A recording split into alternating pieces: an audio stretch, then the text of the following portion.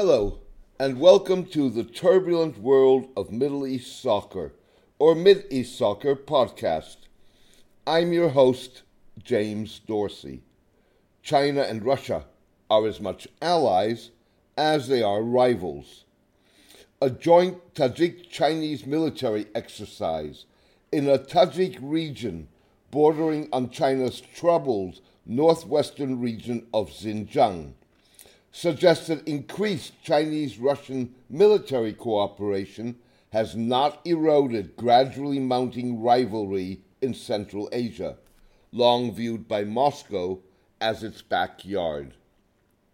The exercise, the second in 3 years, coupled with the building by China of border guard posts and a training center, as well as the creation of a Chinese security facility along the 1,300-kilometer-long Tajik-Afghan border, Chinese dominance of the Tajik economy, and the handover of Tajik territory to China almost 2 decades ago challenges Russian-Chinese arrangements in the region.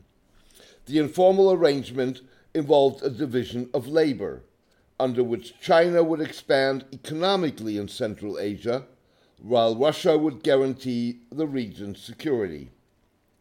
The exercise comes days after China and Russia operated their first joint air patrol, and months after Tajik and Russian forces exercised jointly. The exercise represents a next step in China's overall encroachment upon Russia's self-proclaimed sphere of influence in Central Asia, said Russia expert Stephen Blank. Moscow has given remarkably little consideration to the possibility that China will build on its soft power in Central Asia to establish security relationships or even bases, and thus accelerate the decline of Russian influence there, added Eurasia scholar Paul Goebel. The perceived encroachment is but the latest sign that Russia is seeking to balance its determination to ally itself with China in trying to limit U.S. power with the fact that the Chinese and Russian interests may be diverging. The limitations of Russian-Chinese cooperation have long been evident. China, for example, has refrained from recognizing Russian-inspired declarations of independence in 2008 of 2 regions of Georgia, Abkhazia, and South Ossetia, that recently sparked anti-government protests in Tbilisi. China similarly abstained in a 2014 United Nations Security Council vote on a resolution that condemned Russia's annexation of Crimea. Meanwhile, Chinese dependence on Russian military technology is diminishing, potentially threatening a key Russian export market. China in 2017 rolled out its 5th-generation Chengdu J-20 fighter that is believed to be technologically superior to Russia's Su-57E. Perhaps most fundamentally, Chinese President Xi Jinping opted in 2013 to unveil his Belt and Road Initiative in the Kazakh capital of Astana rather than Moscow. By doing so, and by so far refusing to invest in railroads and roads that would turn Russia into a transportation hub, Mr. Xi effectively relegated Russia to the status of second fiddle, at least as far as the Belt and Road's core transportation infrastructure pillar is concerned. China's recently published latest defense white paper nonetheless praised the continued development of a high-level military relationship with Russia that is enriching the China-Russia Comprehensive Strategic Partnership of coordination for a new era and playing a significant role in maintaining global strategic stability. In a bid to ensure Russia remains a key player on the international stage and exploit mounting tension in the Gulf, Russian Deputy Foreign Minister and Special Representative to the Middle East and Africa, Mikhail Bogdanov, this week proposed a collective security concept that would replace the Gulf's U.S. defense umbrella and position Russia as a power broker alongside the United States. The concept would entail creation of a counterterrorism coalition of all stakeholders that would be the motor for resolution of conflicts across the region and promote mutual security guarantees. It would involve the removal of the permanent deployment of troops of extra-regional states in the territories of states of the Gulf, a reference to U.S., British, and French forces and bases. Mr. Bogdanov's proposal called for a universal and comprehensive security system that would take into account the interests of all regional and other parties involved in all spheres of security, including its military, economic, and energy dimensions, and ensure the provision of humanitarian assistance. The coalition, to include the Gulf states, Russia, China, the U.S., the European Union, and India, as well as other stakeholders, a likely reference to Iran, would be launched at an international conference on security and cooperation in the Gulf.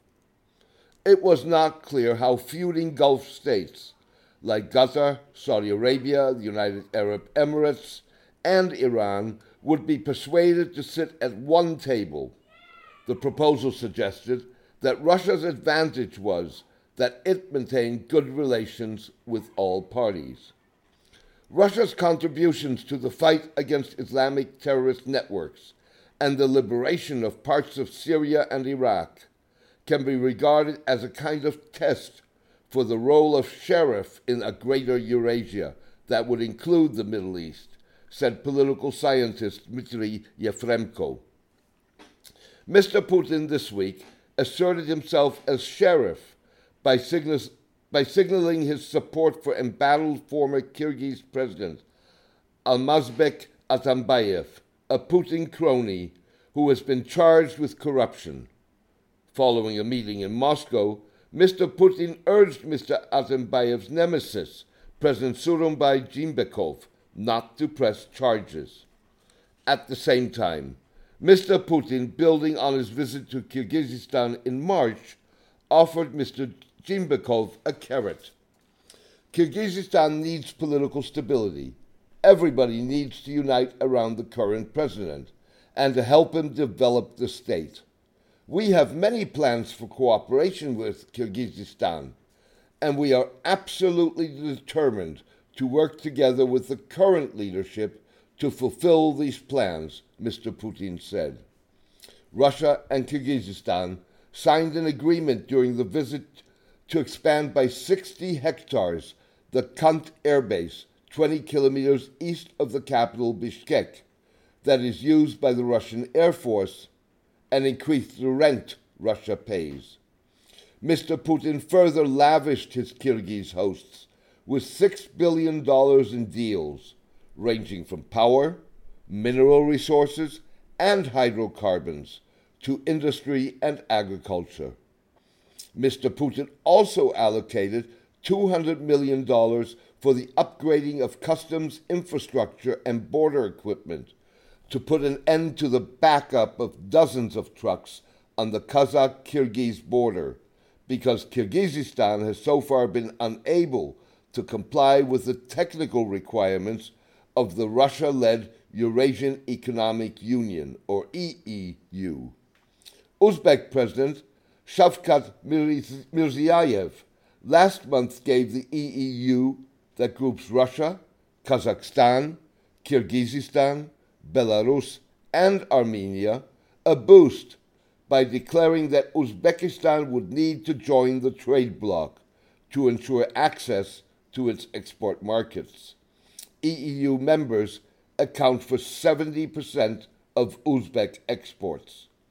Said Russia and Eurasia scholar Paul Stronsky, China's deft diplomacy towards Russia, along with both states' desire to keep the West out of their common backyard, has kept tensions behind closed doors. But with China now recognizing it may need to strengthen its security posture in the region, it is unclear how long this stability will last. Thank you for joining me today. I hope you enjoyed the podcast. A written version of this podcast is on my blog, The Turbulent World of Middle East Soccer, at mideastsoccer.blogspot.com. Please join me for my next podcast in the coming days. All the best and take care.